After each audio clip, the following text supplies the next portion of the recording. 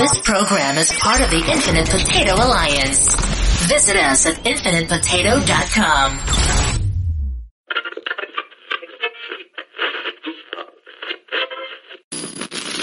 Isn't it about time for somebody's favorite radio program? Attention, whoever you are. This channel is reserved for emergency calls only. Do I sound like I'm ordering a pizza? Hold on to your butt. And here we go. From the historic Infinite Potato Studios, this is Cosmic Potato, the Super Fan Talk Podcast. Smoke and mirrors, guys. Welcome to the movie factory. Hasta la vista, baby.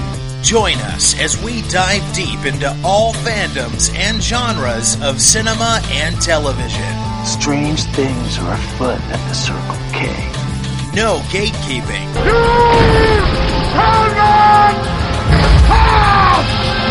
No toxic fandom. And monkeys might fly out of my butt. Now, only inches from a tall glass of Diet Mountain Dew.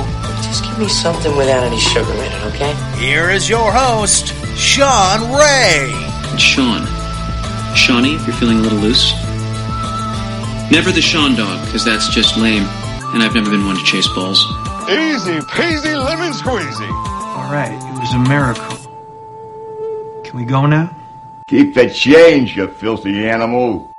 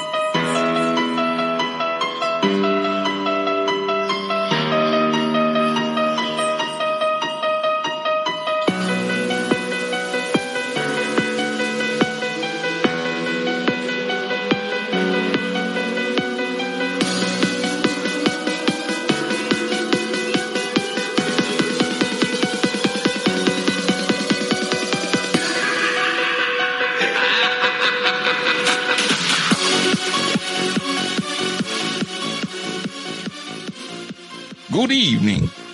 Welcome to the spooky Halloween edition of Cosmic Potato. I am your host, Count Sean Von Ray. Joining me tonight in the haunted studio, we have Scott. How are you, sir? I have accent. Yes. Jen is here as well. How are you? I'm just happy to be the final girl. Rick is here as well. How are you, sir? Blah, blah, blah. That's from the only, Adam Sandler. No, not Adam. Yeah, Adam Sandler. Yeah. Only Adam Sandler movie I've ever liked. And John is here as well. He's backstage. He'll be typing in from time to time. He wants me to talk like that through the whole show. I choose not to. Do you guys know what a good choice? Do you guys know what today is? Today is a special day because this is episode 200. Woo! Woo! And you don't have your soundboard going for it? I don't. And technically, we've done more than 200 shows because we did a few bonus episodes and we did 12 Days of Christmas last year. That was 12 extra shows, but they were short shows, so I didn't count them as normal episodes. We've had 200 actual episodes of the show. So nice. So that's over the last 6 years. I don't have anything super special planned to commemorate, but I do want to take a minute to thank everyone that's taken part and supported the show over the last 6 years and made it something that I didn't give up on or lose interest in. The biggest reason that I do this show is to talk to people that I like about stuff that I like. And the second reason is because all of you out there listening, making comments and posting things on our Facebook group, make it a lot of fun. If I didn't have both of those things, participants and an audience, then there wouldn't be a show to do. So, And special thanks to our patrons, because you go the extra mile and you contribute to the show financially. You're the reason that I've got a new webcam right now. And if you want to be part of that, then all you have to do is go to patreon.com/Infinite Potato and find out how you can become a patron and get special episodes and early access to some of our content. So go check that out. So tonight is the third part of our Halloween series. And we've talked about our family-friendly spooky picks. Well, you know what? Before we get into that, while we're talking about family-friendly, since I brought that up, have any of you guys watched the Muppets Haunted Mansion on Disney Plus? Is that new? Yeah, it just came out yesterday.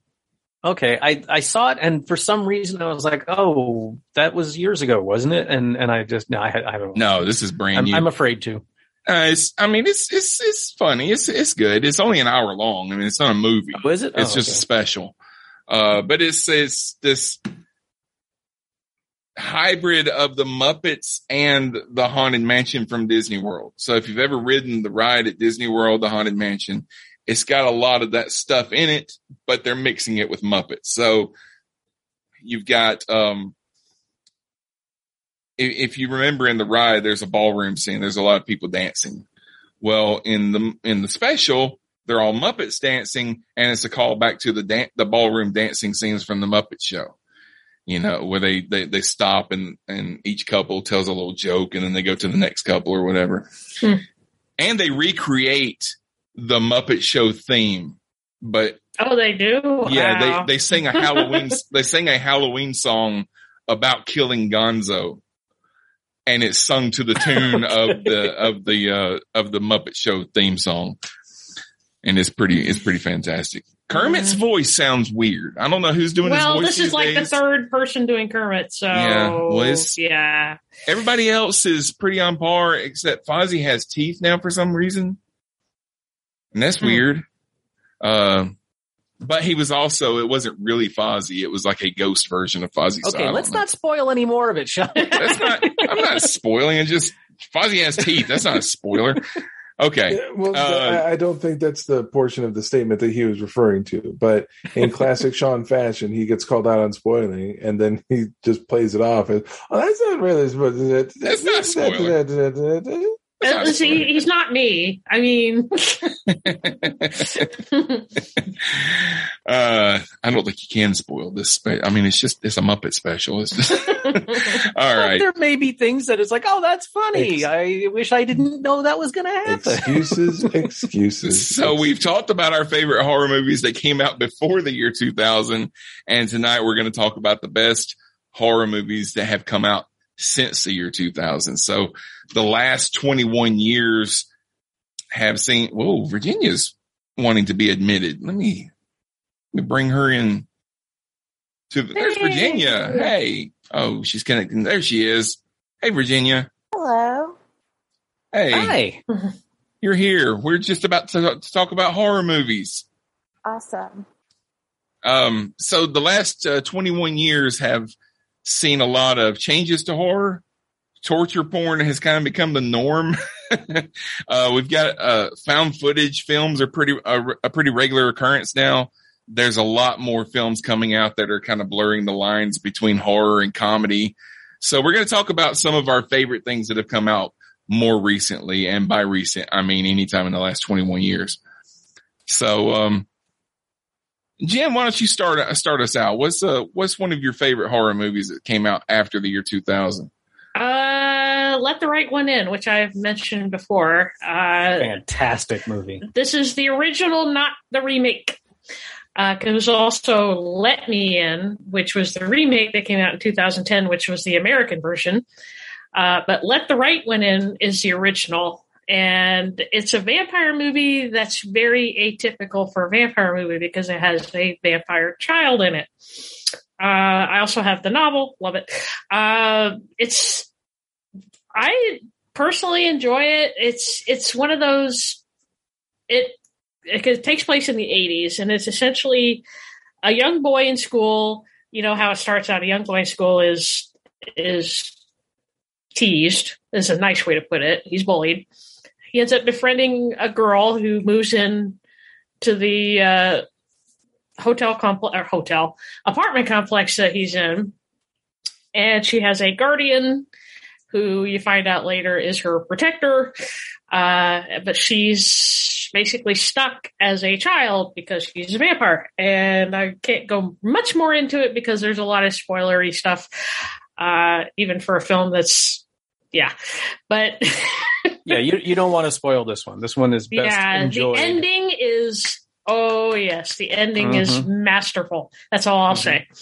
Definitely want to, if you're into vampire films at all, especially vampire films that go away from the norm, definitely recommend Let the Right One In. Can I just put in an addendum on this? Sure.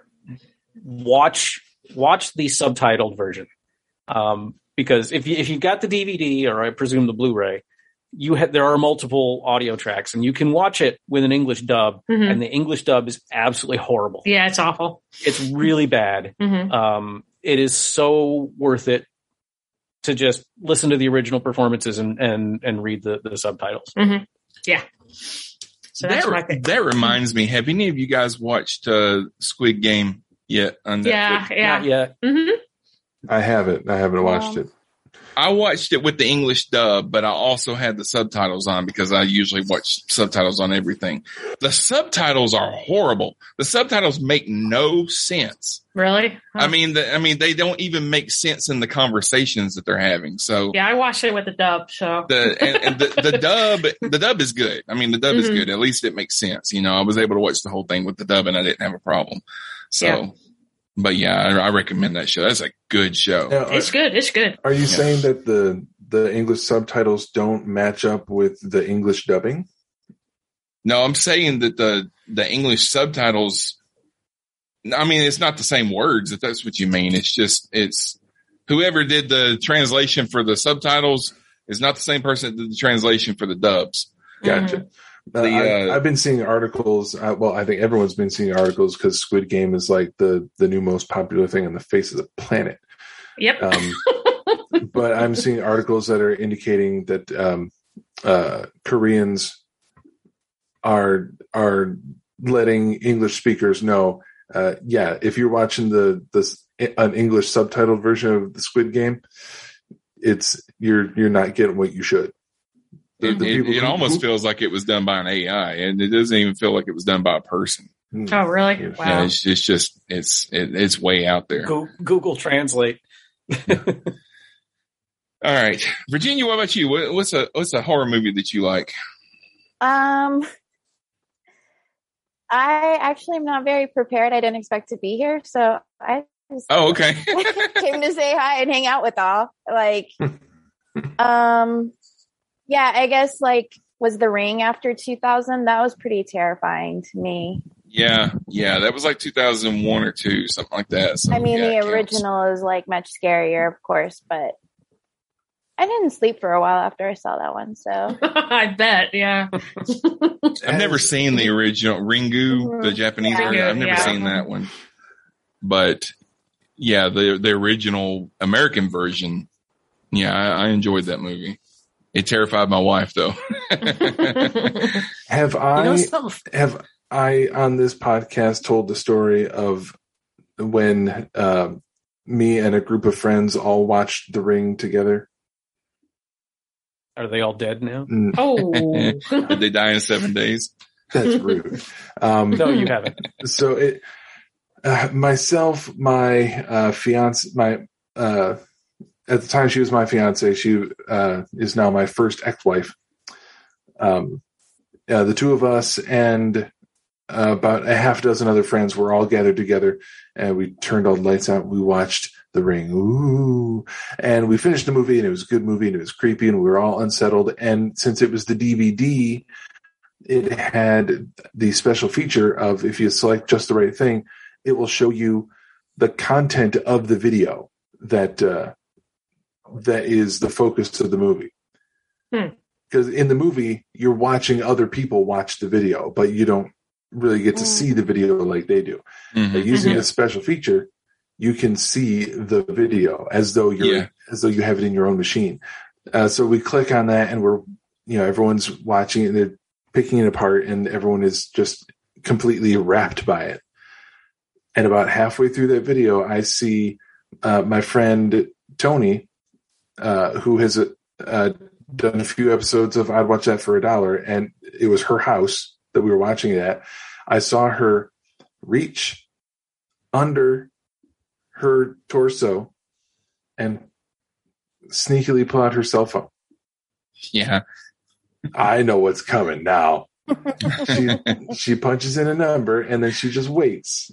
She waits, and then that video ends, and she hits the send button, and the landline in the house starts ringing. My fiance, Rick, I'm stealing your thunder. My fiance flips the fuck out. She loses her mind. And I'm doing everything I can to contain myself and not laugh because I know exactly what's happening. It was an amazing time. And she was mad at me for 3 months because she felt embarrassed. My wife had a couple of cousins that were teenagers at the time, and they had been watching it, and they didn't realize that was on the DVD. And I was like, the whole video is on the DVD where you can watch it and see all the images and stuff. So they started playing it, and it's only 2 minutes long, something like that. Mm-hmm. As they're playing it, I walk into the other room, and when it's over, I called the landline. My wife's cousin like, "Oh no, don't answer it! Don't answer it! Don't answer it!" Wow. Okay. Do you see John's statement? I saw something come up while we were talking. Says, can we talk for a second about how listening to dubs is like the new gatekeeping? And yeah, I totally get that, because there are some people, it's along the same lines of how dare you eat your food in a way I don't, or how dare you like that music. I generally prefer to watch something in another language with the subtitles so I can get the original performance. But I certainly don't fault anyone who wants to listen to the dubbed version. Mm-hmm. But yeah, there are a lot of people, especially anime people, who are like, treat you as the worst kind of scum if you even hint at wanting to listen to the dubbed version of any of their shows. Yeah, I mean, there are things that I'll watch. I'll watch the original performance and I'll watch the titles, but there's a lot of times that I'm watching a movie that I can't sit and look at the screen the whole time. And if you're doing that, then you're going to lose a large chunk of the story. My wife and I used to watch a show that several of the characters on the show were deaf. So 50% of the show was done in ASL, and there were subtitles. But if you were looking at your phone, or if you were working while you were watching it, there was half the show you weren't going to get it. And the performances were great because these were teenagers and they're deaf in real life, and they give really good performances on the show. But if you're not going to sit and watch the screen, then there's no sense in watching it at all. But John says, I've been hearing / reading a lot of, quote, real moviegoers listen to the original audio, unquote. Maybe, but don't be an a-hole about it. I get that translations suck, but like you, Sean, I always have captions on. If you have a hard time reading the text and watching the performance, so be it. If you want to say, quote, the dub is meh, but the subtitles are better, unquote, that's great. But let others watch subs or dubs as they see fit. Yeah. I personally prefer the subtitled versions, except for Cowboy Bebop. I will only watch that dub. But most everything else, I tend to watch subtitled because I like hearing the original language. Squid, that was one of the first ones where I was told going into it, oh, you need to listen to it watch it with the dub, and it's fine. I'm like, okay. And I was fine with it. It was just I'm not saying I have to watch it this way or this way. But I prefer subtitled. I mean, everybody has their own thing, and I don't judge them for it. It's whatever. Well, like the new Star Wars cartoons, the new Star Wars shorts, Star Wars Visions. Mm-hmm. I know that there is a subtitled. You can watch them subtitled. Yeah. But I also know that the voice talent they got for dubbing them is all A-listers. So I had no problem watching them with the dubs. Yeah, purist. Thank you, John. Yeah, I'm not a purist in one way or another. I mean, whatever you want to, if you want to watch them all dubbed, go for it. I don't mind.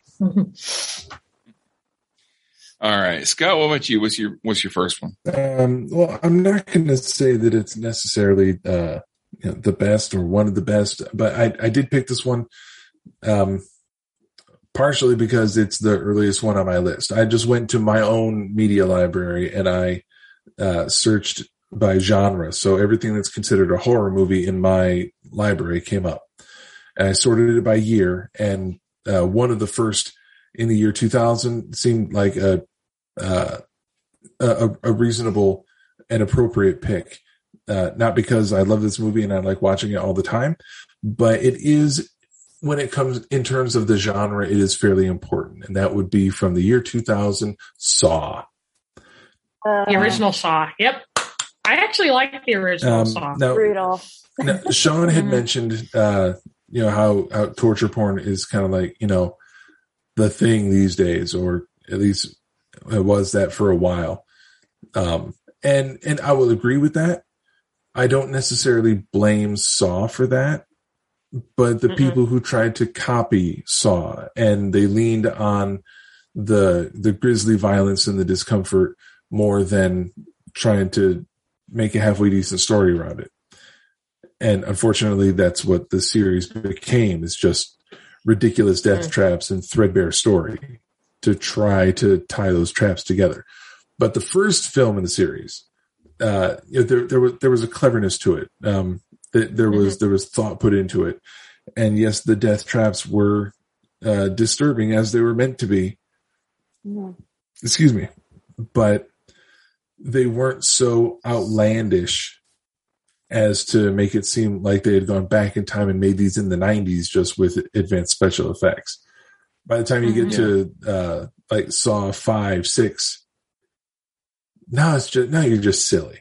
Now you're almost a parody of yourself with the traps that they made. But in that first one, simpler traps, they took the time and the effects budget to really get into the detail of the violence. And that's really what got under people's skin, is not the trap itself, but how closely and how carefully they got to showing us the traps that were in the movie.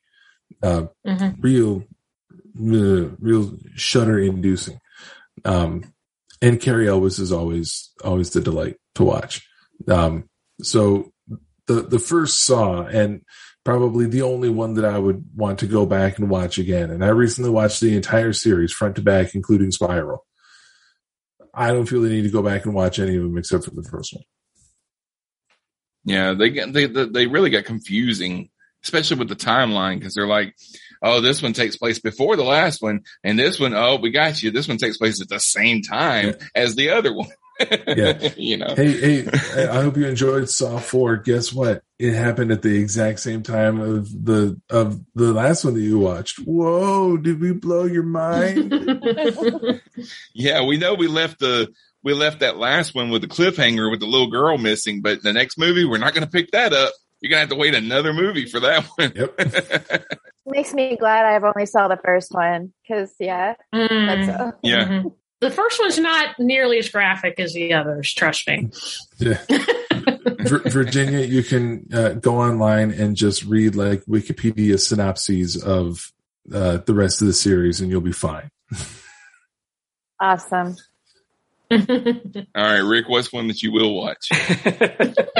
I've got a lot more than most people would think. I mean, it is well known that I am incredibly squeamish when it comes to horror films. So, and it's funny because some people just don't understand what that means, because they'll be like, oh, this one's not that gory. And I'm like, it's not the gore that gets me. Like there's a movie I would be shocked if this movie was on any of y'all's lists. It's not on mine. I'm just using it as an example. There's a movie called Martyrs that the description of it put me up for months. And I didn't drop a single F-bomb during that Star Trek show tonight. So it doesn't have to be a well-made movie. It doesn't have to be the effects. It doesn't matter how how good or bad the effects are. It's the concepts that get in my head and mess with me. And movies that could happen, like slasher movies, torture porn, all of that stuff, where it's could be real people doing stuff to real people. That's the line I cannot cross.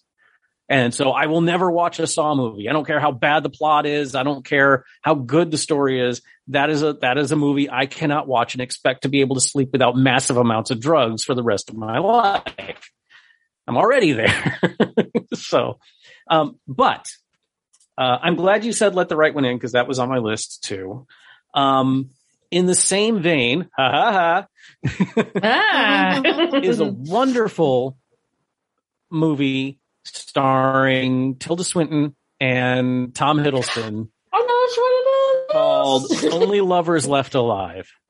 I love that movie. It is a beautiful movie. Yeah. The premise is you've got these two vampires who have been alive for so long that they're just sick of it. And it's a study on how they both cope with the utter boredom of immortality.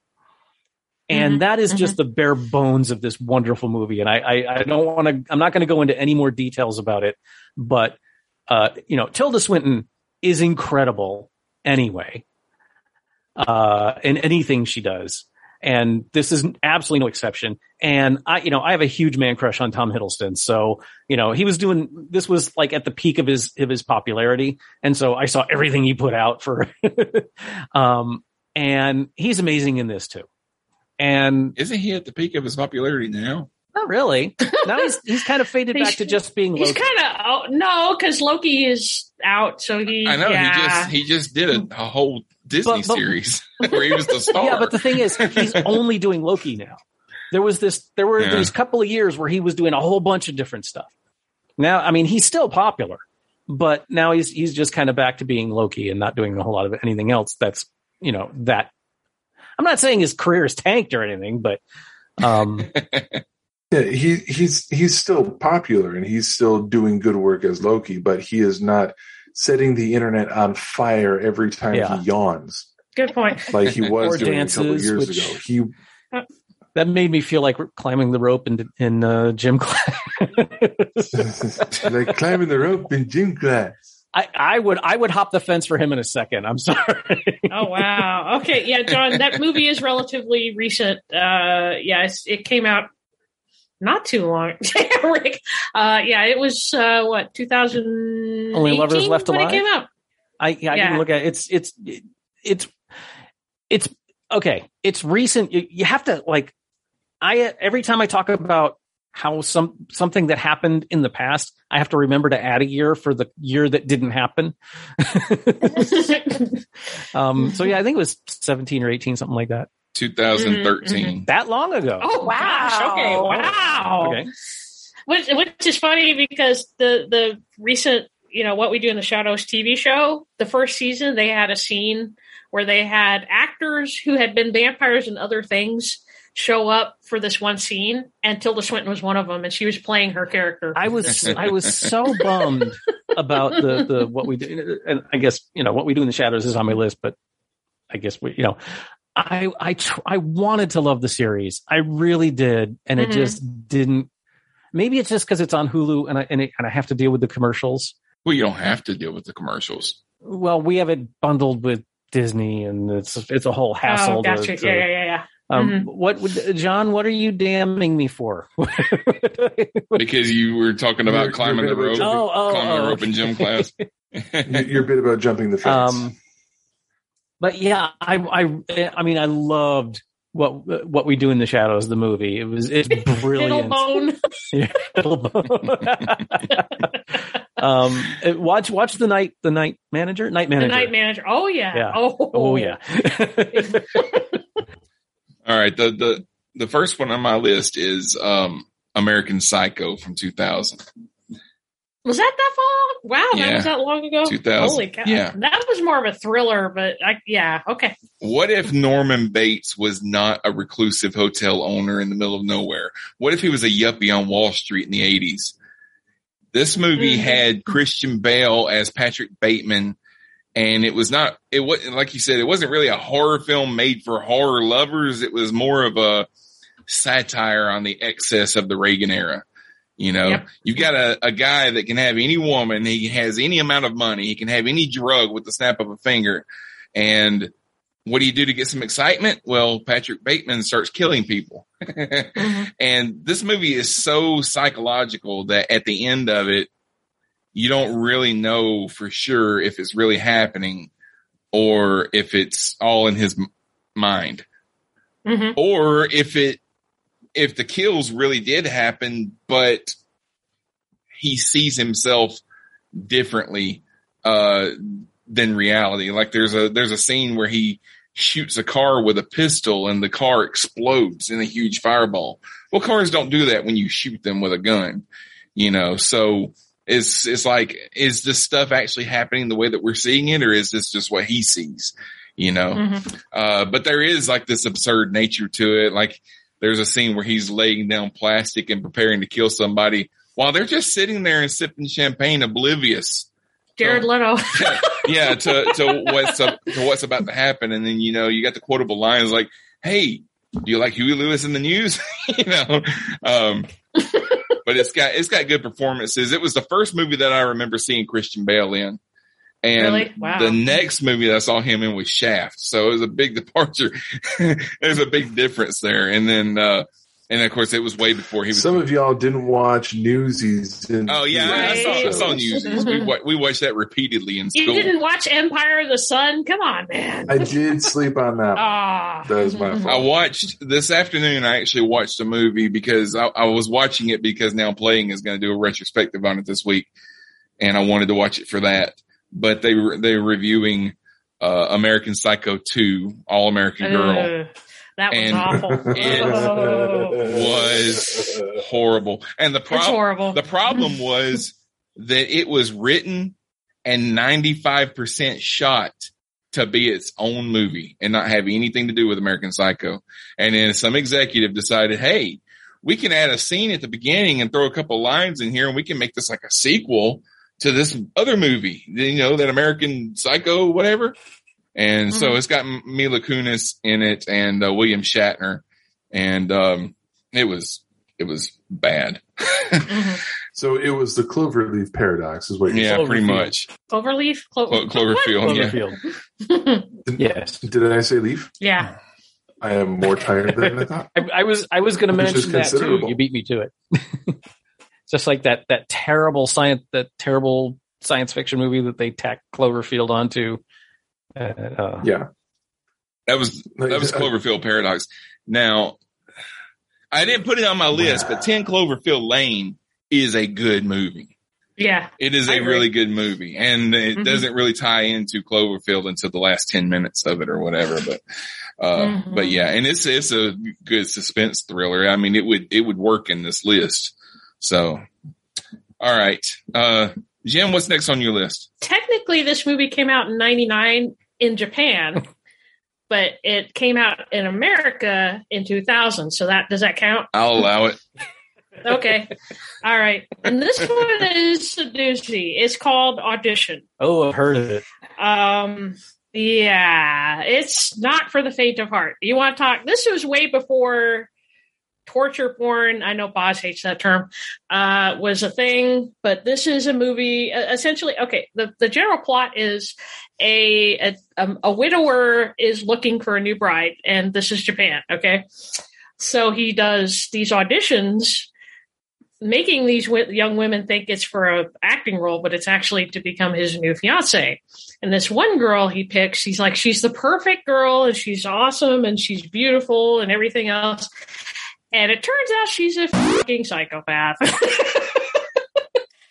She does all this torture stuff to him, and there's this one scene in particular that does make me cringe to this day because body horror is not really my thing. I watched it on a dare. Let's put it that way.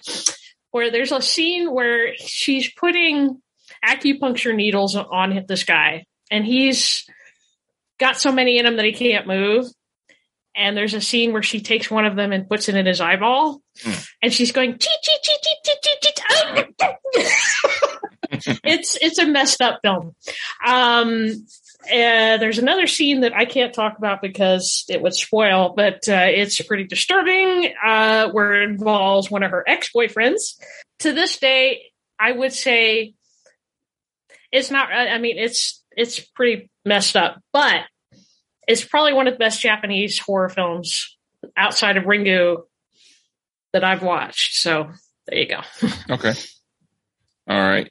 John, I skipped you. You had some that you wanted to, hold on. He's just going to list titles. He's going to list some titles and he wants us to name them.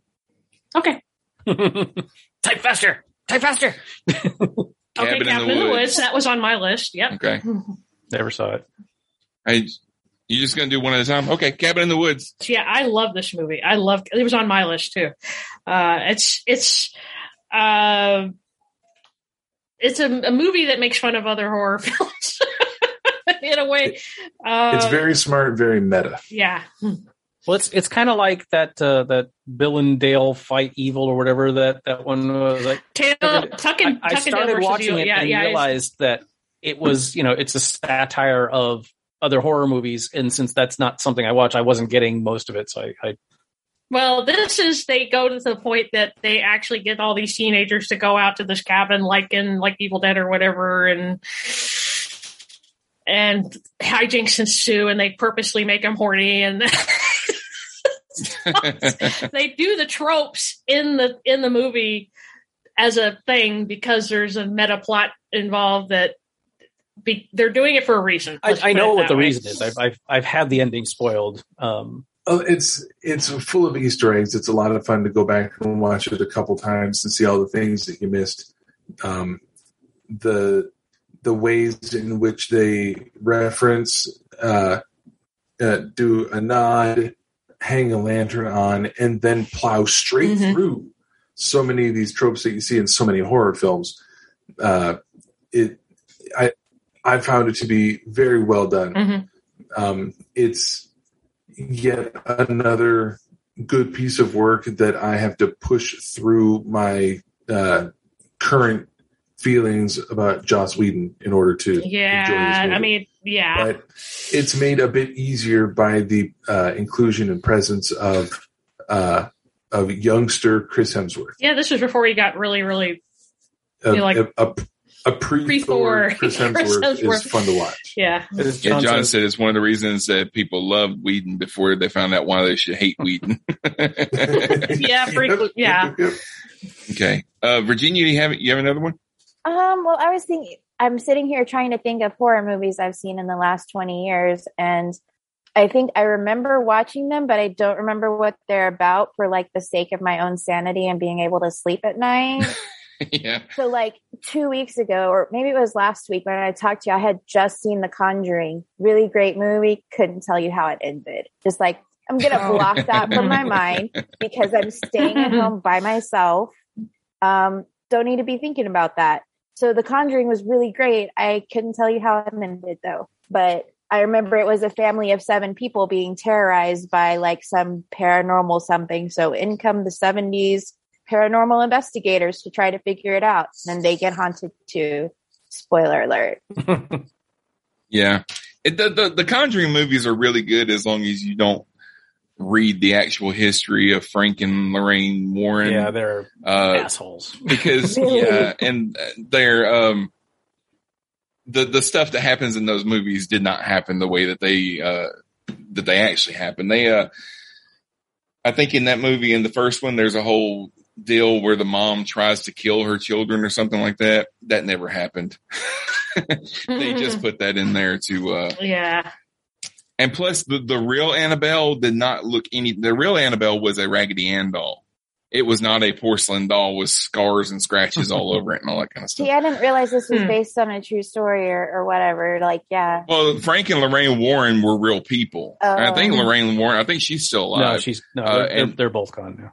They're both gone. Okay. Well, they went around, they worked with the church going around and doing exorcisms and stuff like that. And, they were shysters. They were just, they were just making money off of people. But, doing it all to sell books and stuff like that. If you listen to the Skeptic's Guide to the Universe, they had some dealings with them and went to see Frank outlived Lorraine, and he had a museum of the paranormal, and it was all bullshit. Anytime they tried to get him to let them, test something or whatever, like, no, you can't, The paranormal is bullshit? How dare you? Oh my God. All right. Scott, what you got next? Next up is what I would assume is a bit of a lesser known film. Probably not as many people are going to remember this, but it was a pretty good, especially for 2007, a pretty good comic book to screen adaptation. And it was nice to see them do something besides superheroes for that. And that would be the 2007 film 30 Days of Night. Oh, yeah. With Josh Hartnett. Mm-hmm. Yeah. What I always thought was a super inventive plot line. Mm-hmm. Is there anyone not familiar with the plot? Vampires up above the Arctic Circle, where they don't have to go to bed at night because the sun doesn't come up. 30 days, yeah. Exactly. Taking place in Barrow, Alaska, where night lasts for 30 days, and vampires say, you know what? If we go to this place, and we have all month long where we can just go buck wild, and they do. Blood everywhere until you run out of people, and then you you've lost your food supply at some point. Yeah, well, when you run out of people, then they've got full bellies, and they had a nice party, a nice little bloody Rumspringa, mm-hmm. and then back to whatever vampire holes they go. Yeah, and these were not seductive vampires; these were ravenous-looking vampires in this film.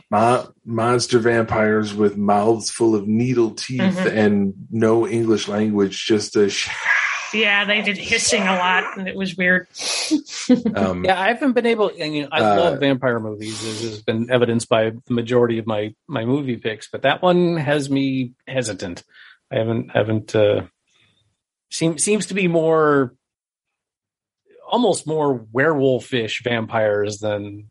Kind of. I mean, they don't transform. Yeah. I get that, but it seems much more vulgar than the vampire films I tend to gravitate towards. Well, I don't know about vulgar. I mean, violent, sure. Mm-hmm. More visceral, yeah. More violent, a bit bloodier, yeah. They're like I said, the vampires are more. Monstrous, more beastly vampires, monsters in human form. Yeah, John said they're not romantic. No, not very romantic vampires. It's more less Anne Rice, more Bram Stoker. No, not even that. No, I was gonna say less Tom Cruise and more, but I couldn't find another Tom that was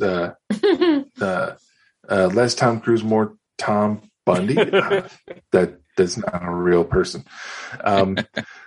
Yes, less cerebral, more visceral. Thank you, John.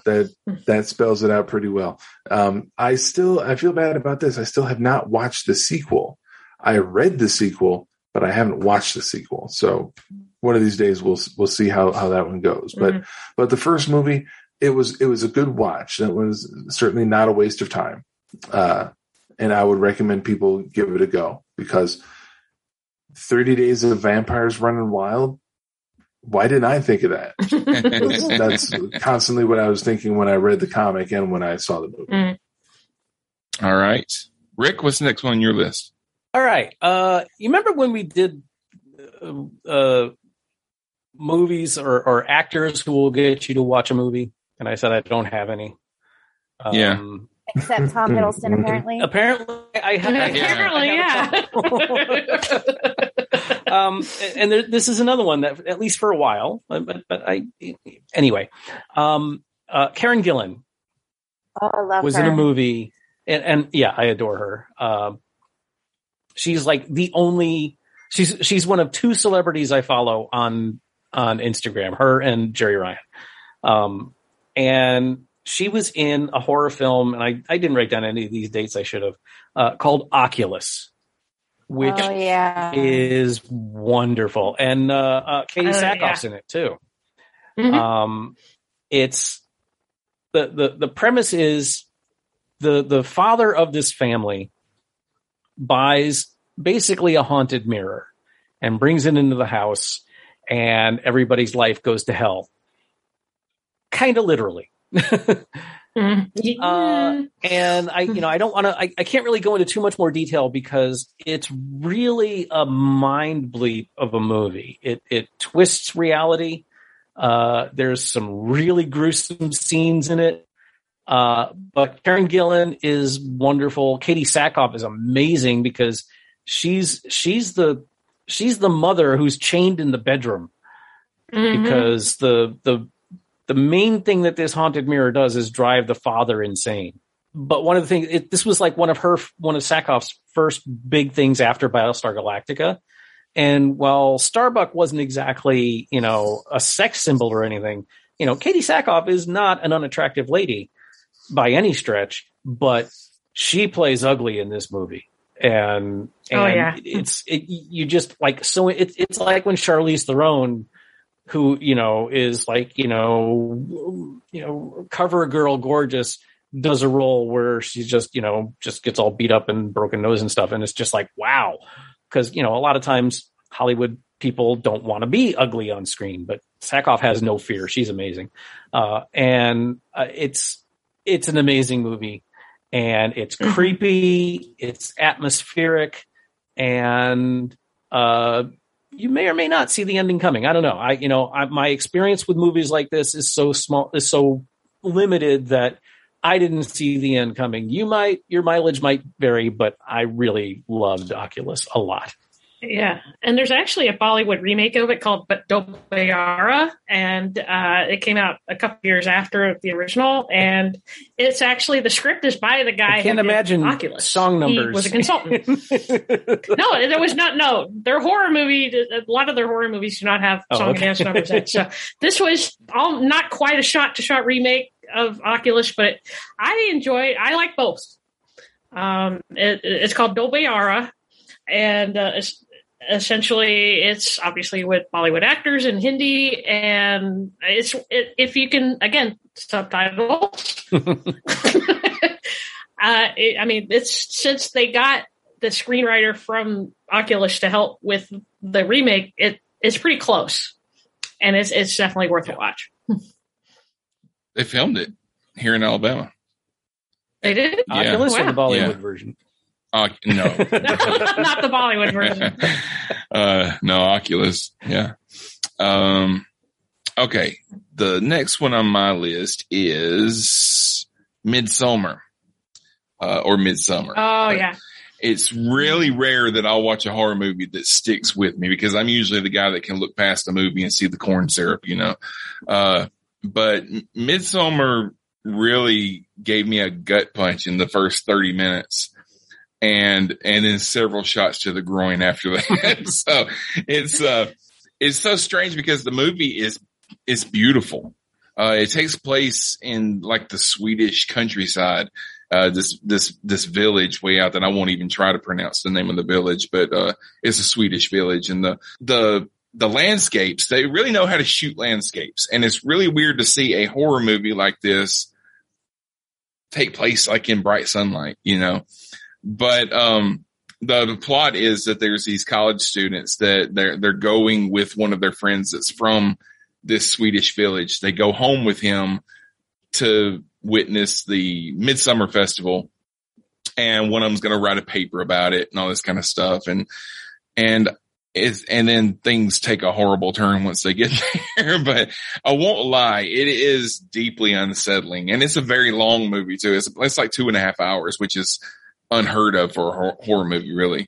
The death scenes are very realistic, but the story is so interesting that you find yourself intrigued by it. So, I like the movie. I probably won't ever watch it again. The one time is enough. But yeah, I I recommend it. It's a good movie. It's going to stick with you when you watch it. So everybody I know that likes horror has raved about this movie. So I looked it up on Wikipedia, and I will never watch it. And no, I don't. Yeah. I don't suggest you watch it. but it is. I mean, it's a beautifully shot movie. All of the performances are great. The writing's great, and everything. It's just when somebody dies, they make sure you know it and you see it, and it's pretty realistic. There's some of those shots I don't know how they did them because it looked like they couldn't shoot them without killing somebody. Mm-hmm. But all right, John, what's the next one on your list you want us to talk about? Get Out.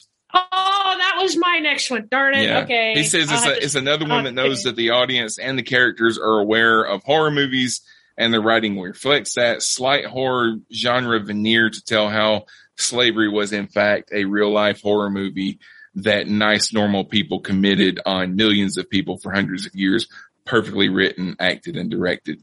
Yeah. Get Out's a great movie.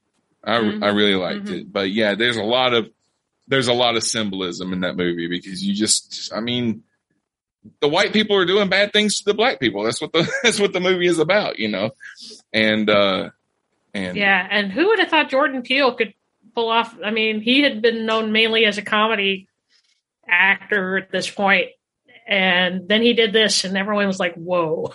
You know? Yeah. He blew everyone away with his surprise turn as, you know, incredible funny man turned really outstanding tight director of a I don't know if you can really call it a horror film, but of a character driven thriller that is exactly the right amount of uncomfortable and disturbing. Yeah. Yeah. Sink into the floor. I have not been able to work up the courage to watch it.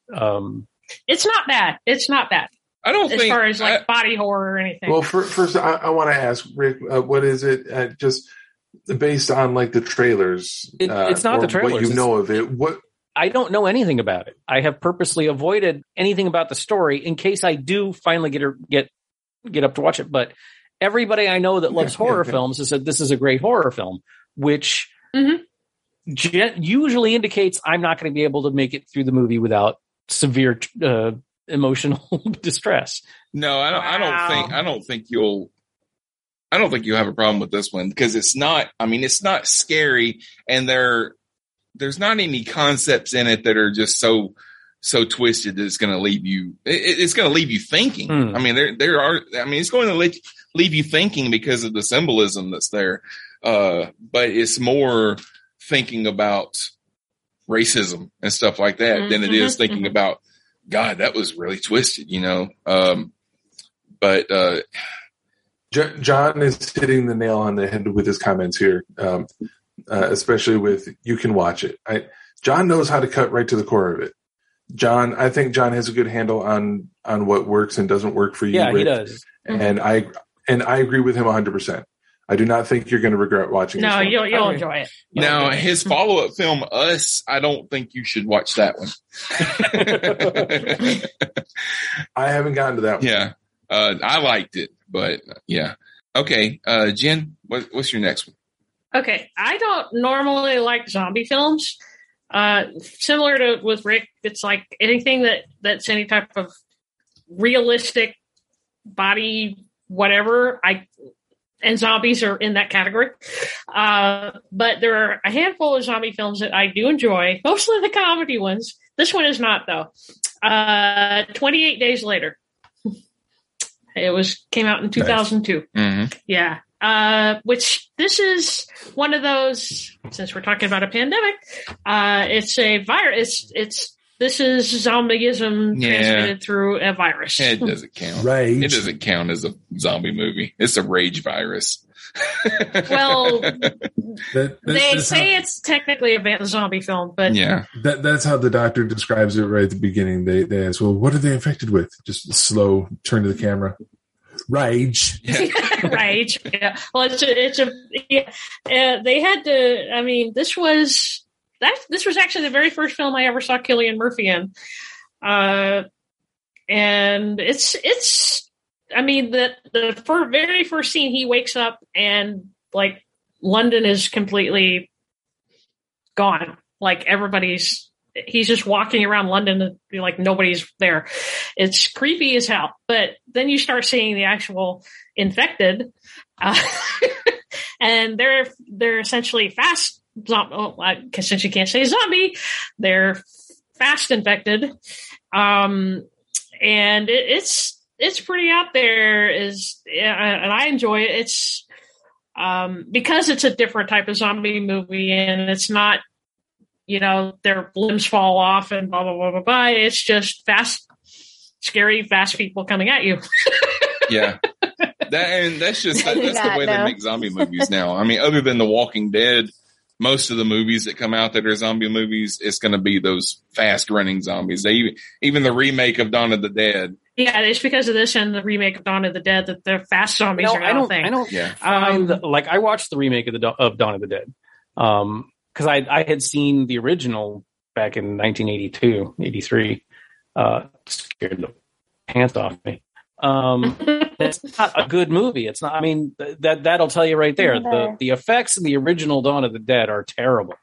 Because they had like $20 for a budget. But I have found, as much of a wuss as I am when it comes to this stuff, fast zombies aren't scary. They're just angry people. Yeah. Okay. The slow moving, rotting zombie. One isn't a problem. One isn't a problem. 4 isn't a problem. But when you got 45 of them cornering you, and they're all lumbering towards you slowly, and body parts that's scary to me.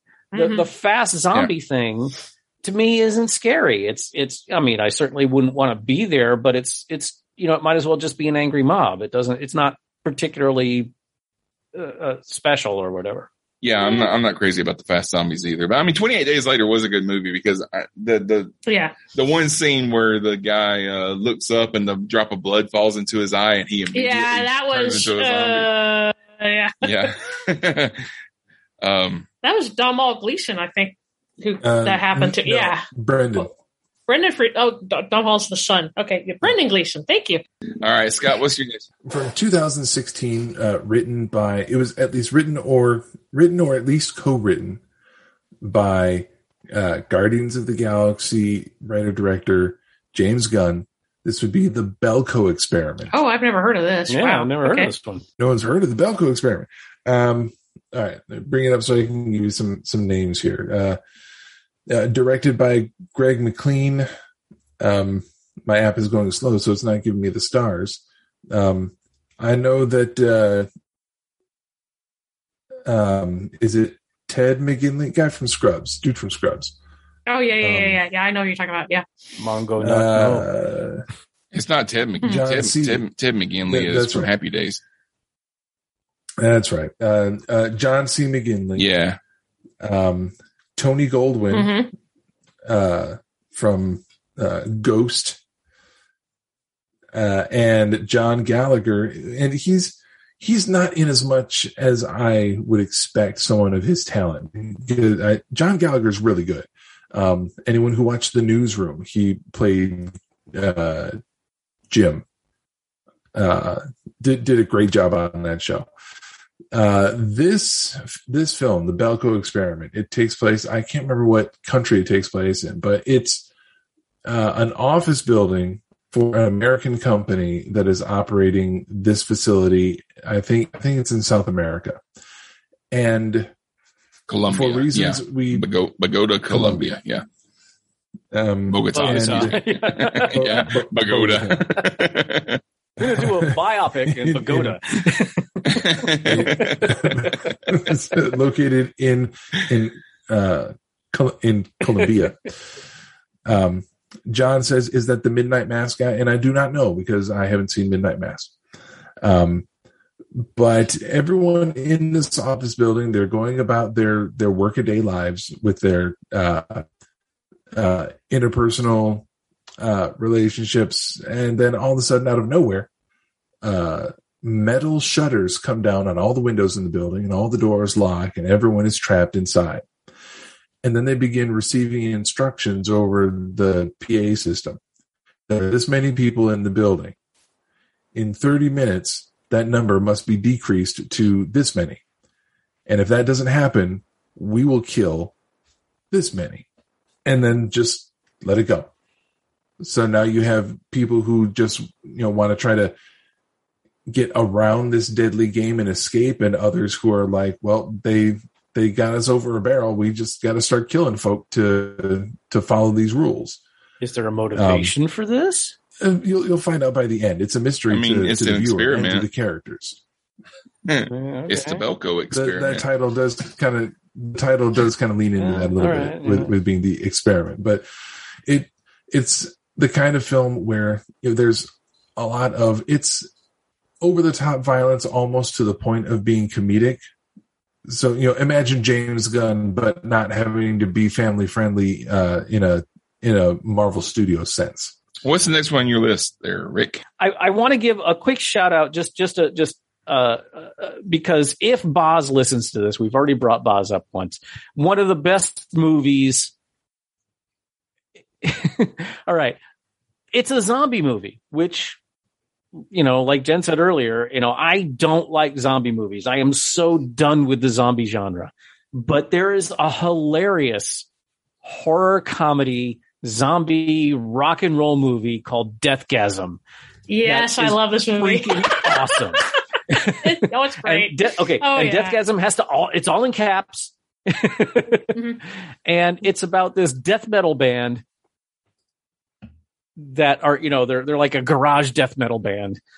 And like the lead singer, you have seen memes from this movie and don't know it. There's a meme where there's this dude in full death metal makeup and studs and black leather and the white face and the upside down crosses and stuff, sitting next to a prim and proper, how did I not hear this almost movie? Olivia Newton-John and Grease looking girl, and they're eating ice cream on a park bench. That's what that's from Deathgasm. And it's this little town in, somewhere. And I can't remember the exact details of how it starts, but a demonic force gets released in the town and starts creating zombies. And it's really gross in some points, but it's like hilarious gross. Like, one dude like absolutely just kills a zombie with a giant dildo. I mean, it's that level of humor. Great. Yeah. And it's kind of like the spiritual successor to movies like An American Werewolf in London, where the concepts are funny, but the effects are gross as hell and very realistic. Mm-hmm. And it's hilarious. It's disturbing. And I cannot, if you are a fan of horror, especially if you're a fan of zombie horror and just, over the top bloody horror, Deathgasm is a must watch. And Boz would never forgive me if I was on a horror movie retrospective and I didn't mention Deathgasm, because it's his favorite movie. And he's the one that got me to watch it.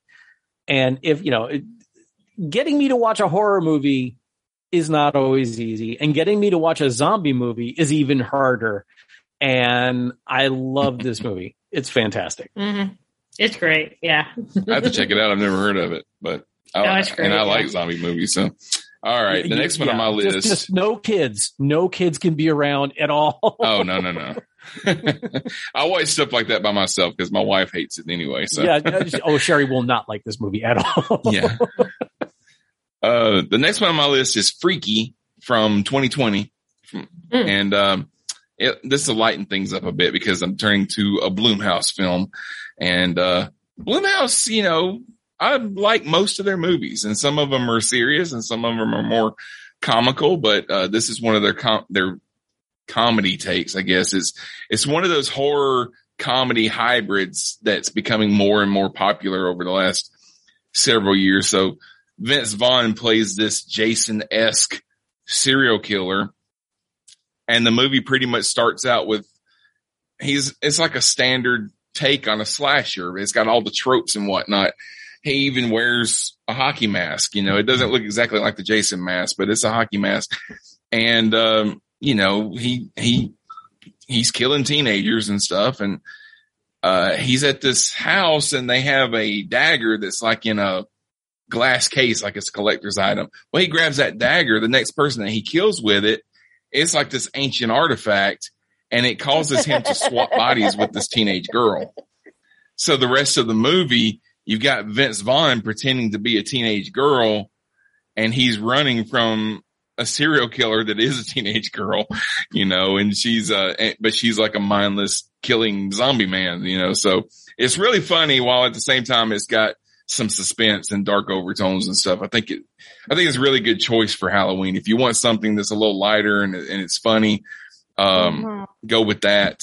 It's along the same lines of, Happy Death Day.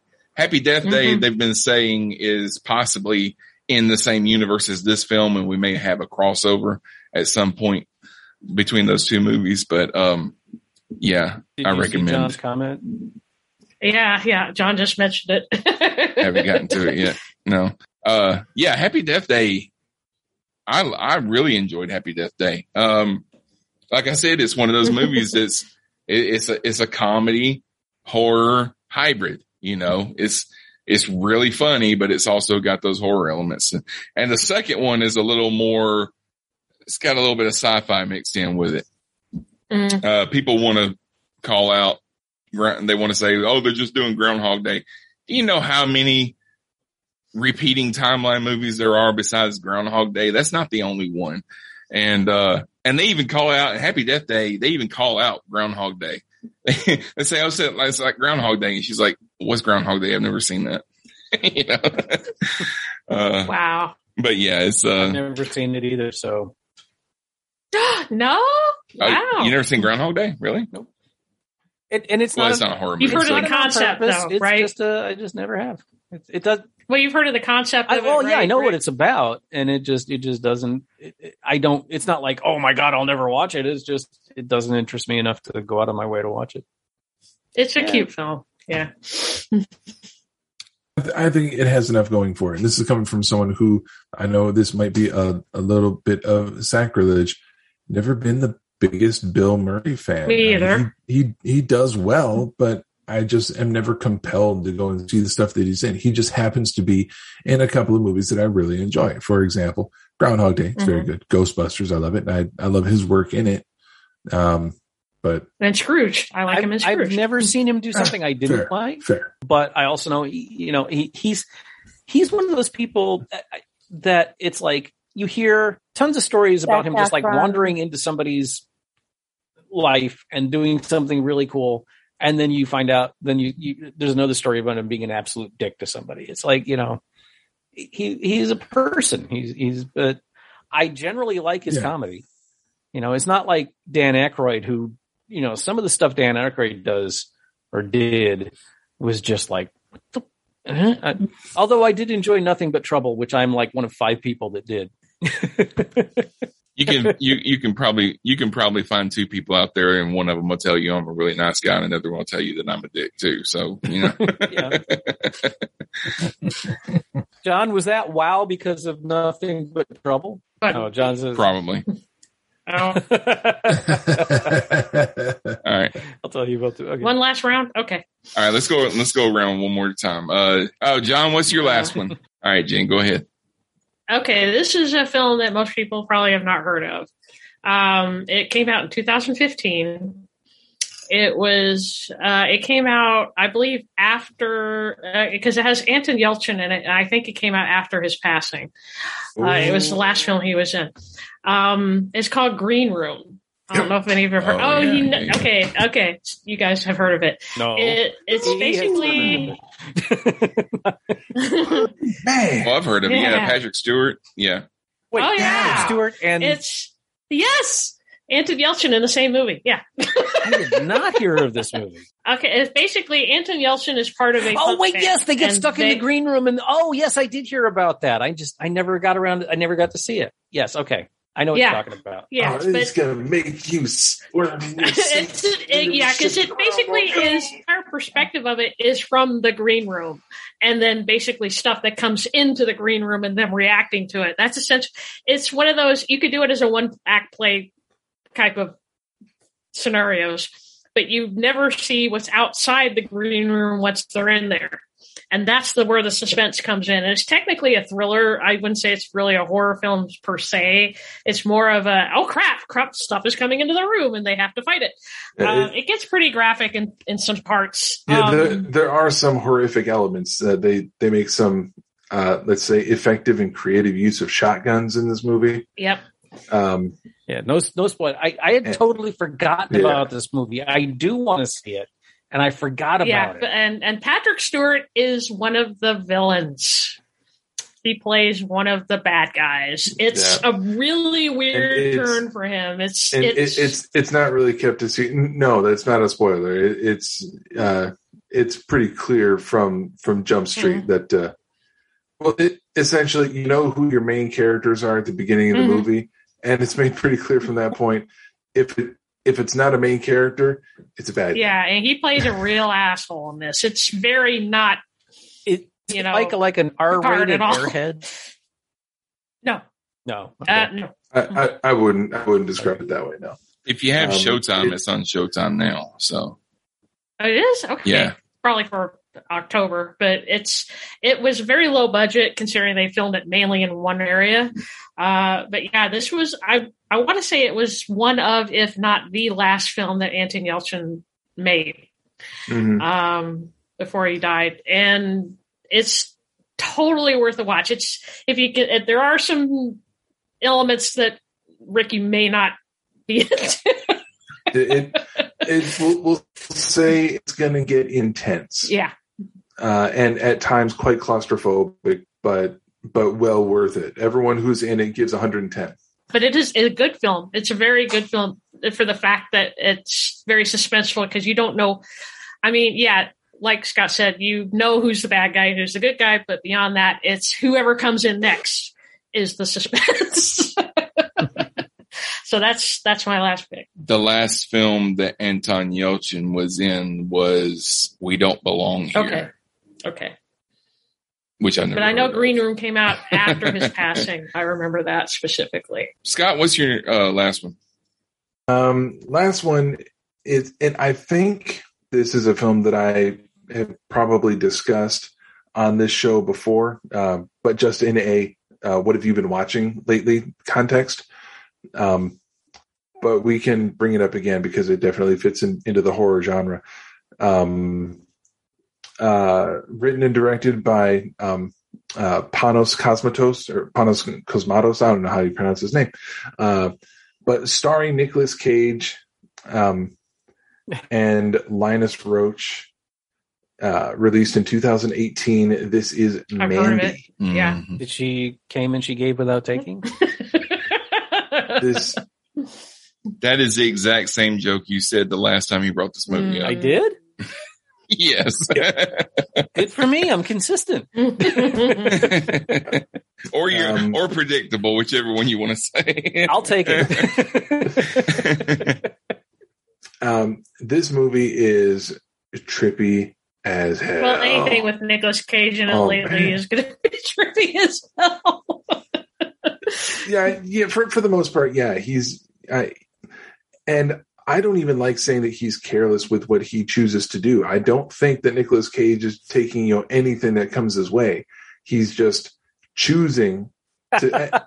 I think he's developed the reputation of people being able to approach him with pretty much any wild idea they have. It's like, hey, this is a horror movie. It's going to sound like Five Nights at Freddy's, but it's not Five Nights at Freddy's. It just kind of sounds like it. Imagine a deadly, gory romp through a haunted Chuck E. Cheese. What do you say? And Nicolas Cage is like, that sounds cool. I want to do it. So he'll do it. He'll do what he wants to do, and he's pushing himself to try new and interesting things. He's not just desperate for whatever work comes along. Not what I've heard. This is an example of him. this is an example of him, stepping outside of the norm and trying to do something that's offbeat. Wait, and what? It is wild and crazy. It looks like a time warp back to a psychedelic 1970s horror film, but with some modern movie making sensibility thrown in there. The movie's going to spin you around, turn you upside down, and you'll end up kind of laughing and being slack-jawed all at the same time. This movie is a ride. And I saw a trailer recently for another.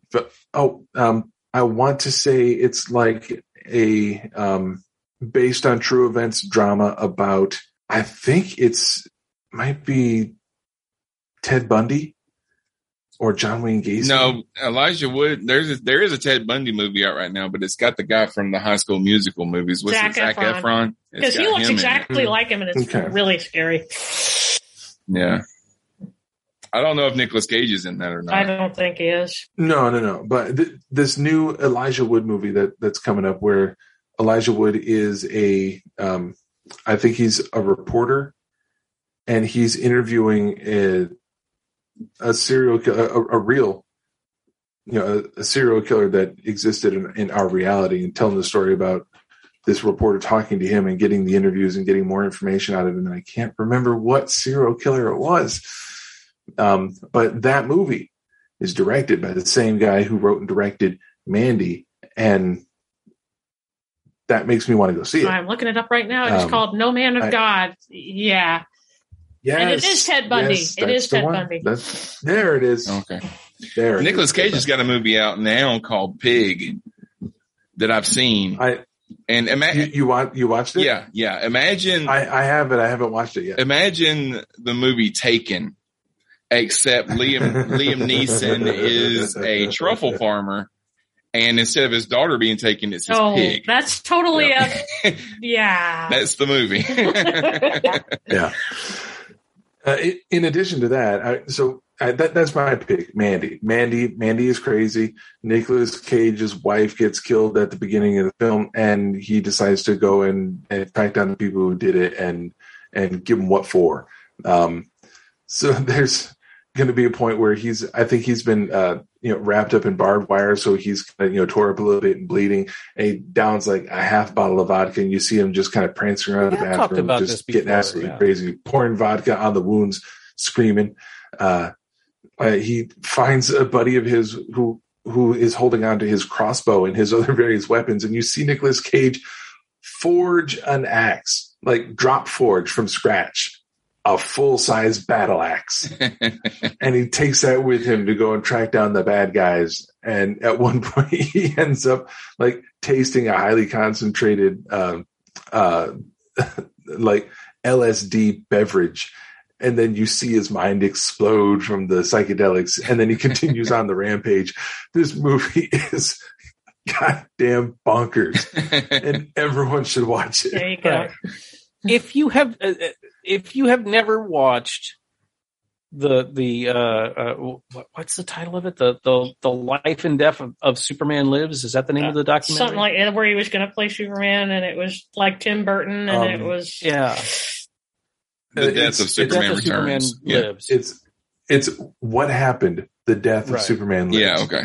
Yes. Watch that movie just for the conversations between Tim Burton and Nicolas Cage, and you will see just how fucking insane Cage is. Well, he's also the guy that named one of his kids Kal-El. That's true. Yeah. And if for people who enjoy how crazy Nicolas Cage is getting these days, one of his more recent films, which I do have and I did watch just a couple weeks ago, and that is, where did it go? Prisoners of the Ghostland. Okay, I've heard of that too. Mm-hmm. Which is an odd post-apocalyptic. It definitely shades of Mad Max Beyond Thunderdome in this movie. Post-apocalyptic, like somewhat pseudo-Mexican mixed with Japanese, mixed with the Old West type of aesthetic in the town that they're in. You get Nicolas Cage, who is contracted to go and find a kidnapped girl, and the guy who hires him to do it puts him into a leather motorcycle suit that has 2 explosives here at the base of his neck, 1 explosive on each arm, and 1 explosive above each testicle on the suit. And if it takes him too long to get the job done, then explosives will go off.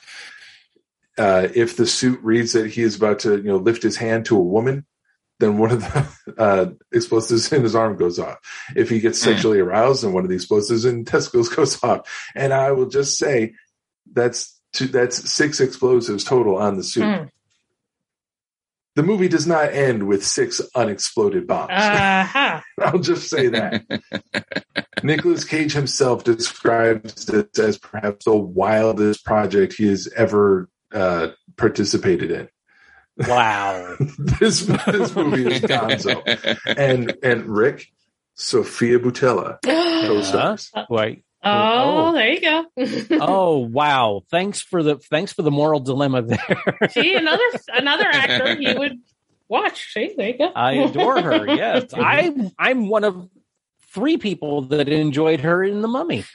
She wasn't bad in The Mummy, I will admit. No, that movie was not bad, but it wasn't what everybody wanted it to be, and so it tanked.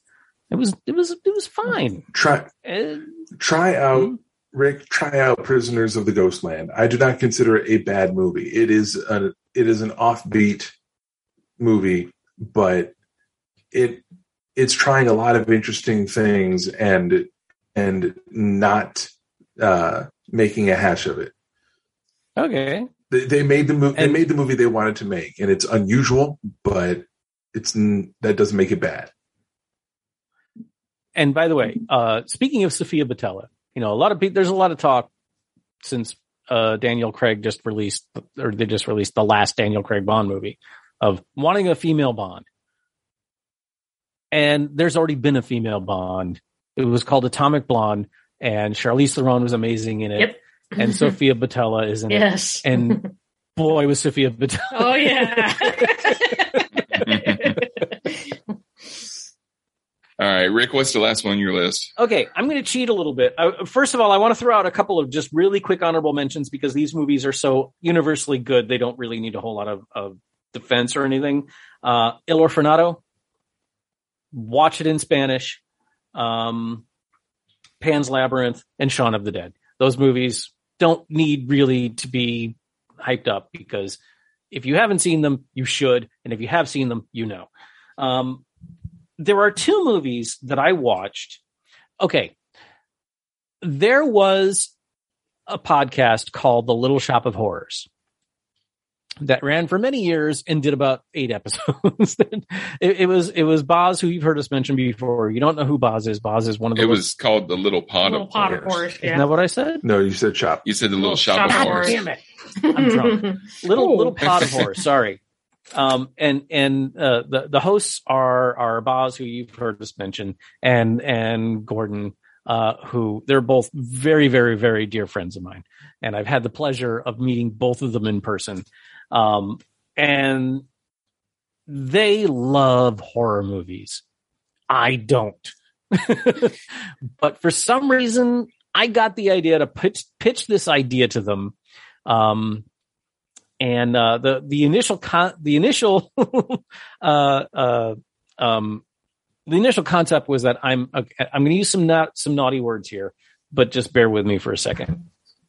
Not that I haven't before, but the initial idea was that I'm such a pussy when it comes to horror movies. But then it was pointed out to us, very rightfully so, that particular organ is not in any way a representation of weakness because that particular organ goes through a lot. And so we changed it. So we changed it to Operation Shrinky Dick at the suggestion of Ro Karen. Yes, because our apparatus is way more delicate. And anyway, so the idea was that they would give me horror movies to watch. Being the squeamish person that I am. And then I would come on their show and we would talk about the movie that I watched and whether I liked it. And, you know, some of the ones I watched were absolutely dreadful. They had me watch Piranha 3D, or they wanted me to watch Piranha 3D. And I actually didn't watch that one. Shark Night. Oh God, that movie was terrible. There was a ghost movie. I can't even remember the title of it. It just wasn't scary. But they assigned to me this, and that's why I've seen like The Descent. The Descent was really good. Not a movie I'll ever watch again, but it's really good. And I think El Orfanato was in there. Okay, okay. Just real quick question: did you watch it with the original ending or the American ending of The Descent? The Descent, the original ending. Okay. It did not end happily. No, it doesn't. No, it was not. It was not a happy ending at all. Which is why when I heard there was a sequel, I was like, huh? Right, because of the American ending. Yeah. Yeah. I mean, there are a couple of scenes that there's one scene in particular that still haunts me,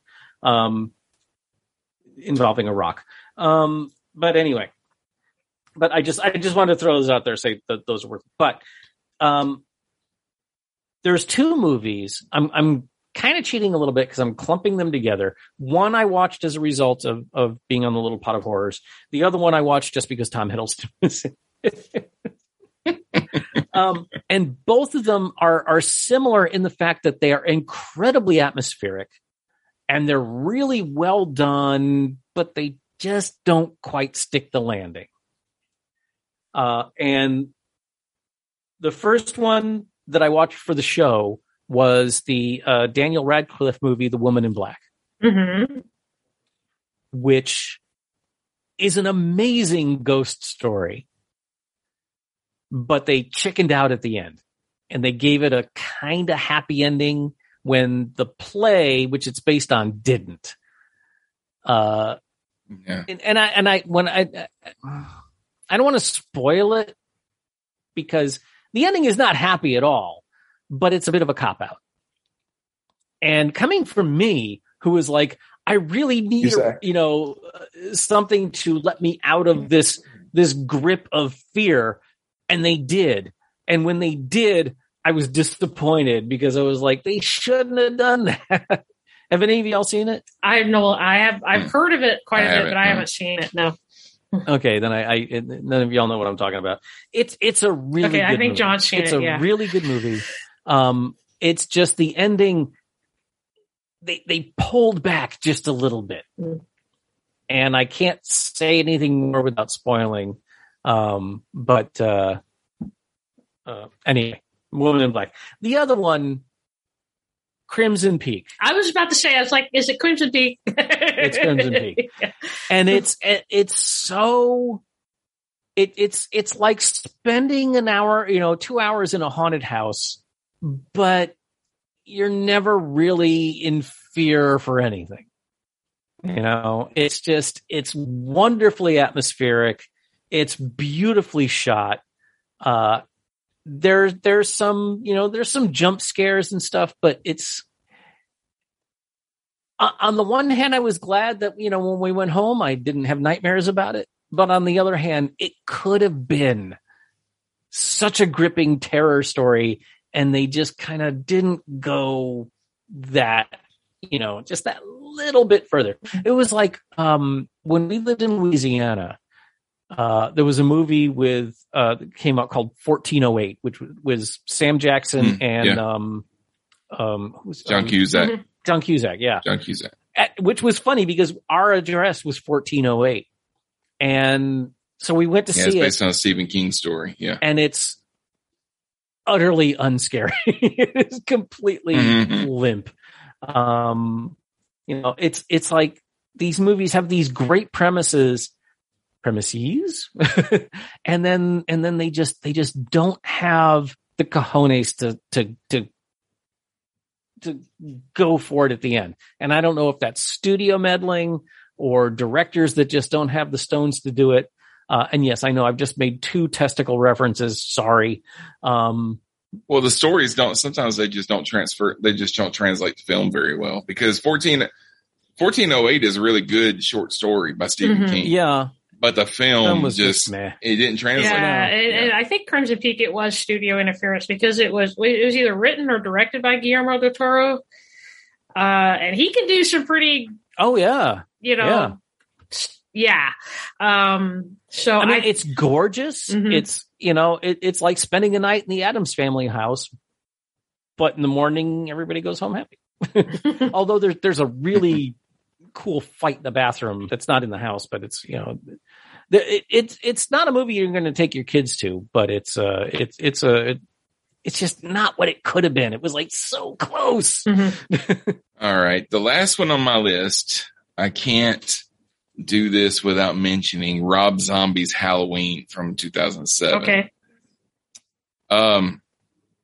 If it was possible to take a horror franchise like Halloween and make it even darker, Rob Zombie found a way to do it, because the movie didn't do well in theaters, but I really like it. I like the new, more serious take on the whole lore. I really thought that I thought he was going to make it more realistic, which he did up to a point.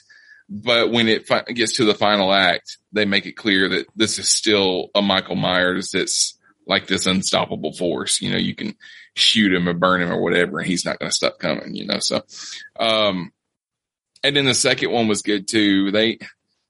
They started out, the one thing that I don't like is they started out trying to humanize Michael Myers a little bit, and then they still turned him into a monster.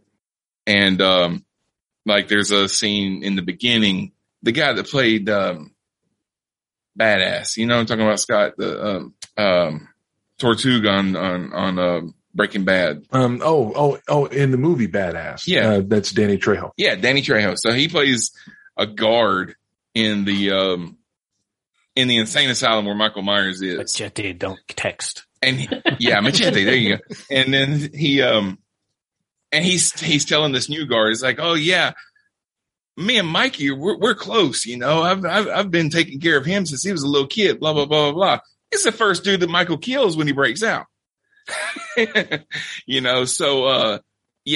if you like the first Halloween movie, you might enjoy this update, because the later Halloween movies kind of got campy a little bit, and I'm not crazy about some of those, but, it's got Malcolm McDowell in it.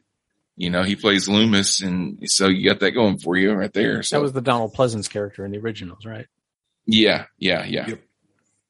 So yeah, I mean, and I like the new Halloween that they're doing now, but this was just a much darker take on it. It's straight up horror. It's not the fun campy slasher movie that you got in the 80s or whatever. This is a more serious take on it. Yeah, slasher movies are supposed to be fun. You keep using that word. I do not think it means what you think it means. It means that to the people who were into it. Yeah. I saw the original Friday the 13th, and that was a messed up movie. I liked the first one because it turned out the killer was not who everyone thought it was. It didn't matter who the killer was. There was just all these horrible things going on. I mean, if you're not into slasher movies, but we hadn't seen anything like that before. I saw it in the cinema, and I regret that to this day. Had a very young Kevin Bacon in it. Yeah, he got an arrow. Well, it was just the next. It was just the next evolution, because we'd been all the way, ever since Psycho came out in the 50s or 60s. Yeah. Yeah. It's just, you have a steady progression. And then when you got to the 80s, it was time for the slasher film to be born. And now everything is trying to kind of harken back to that, be kind of nostalgic with that. We're starting to get movies like Freaky that I talked about earlier, where it's like a comedic take on the slasher genre, with a little bit of magic sci-fi kind of mixed in. Virginia, you have anything else you want to add before we close up? I can't think of anything. Thank you for letting me hop on last minute. Thank you for joining us. It's always great to see you. Great to see y'all too. Rick, why don't you let everybody know where they can find you? You can find me in your local graveyard behind the third tombstone to the left. Playing Knucklebone. All right. Jen? I'm not in the graveyard, but I'm probably in the haunted house next to the graveyard. So there you go. All right. And Scott, where can we find you? You can find me right here on Cosmic Potato, often on that Star Trek podcast, occasionally on Captain Game Show, formerly on the Prime Direction before I handed the reins off to Rick. Does anyone notice that I'm saying exactly what I said the last show that we recorded an hour and a half ago?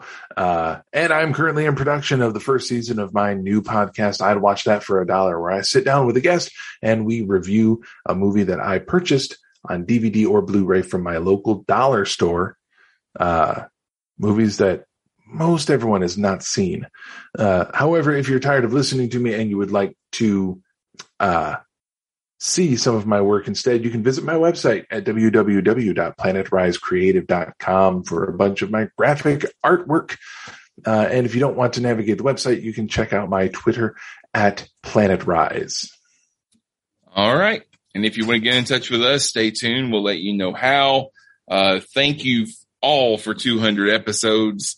I hope you have a wonderful Halloween. Be sure to join us next time. Wait. There's John. Oh, by the way, John, where can we find you elsewhere on the Captain Game Show, the trivia and wordplay podcast of the Infinite Potato Network. There you go. That's my John impression. He sounds absolutely like this.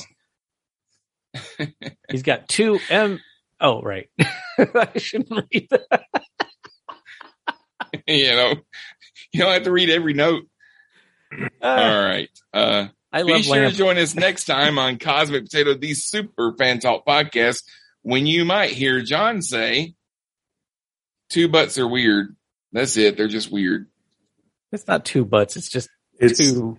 It's butts are weird. That's the second. First one is 1. Wait a minute. It's the second might hear John say. All right.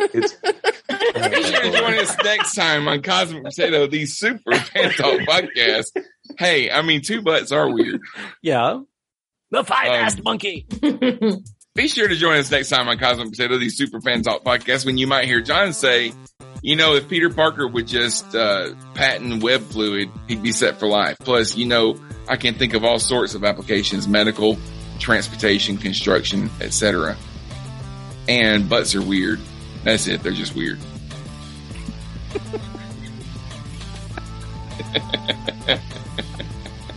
Thank you for joining us. Be sure to follow us on Facebook, Twitter, and Instagram. This conversation can serve no purpose anymore.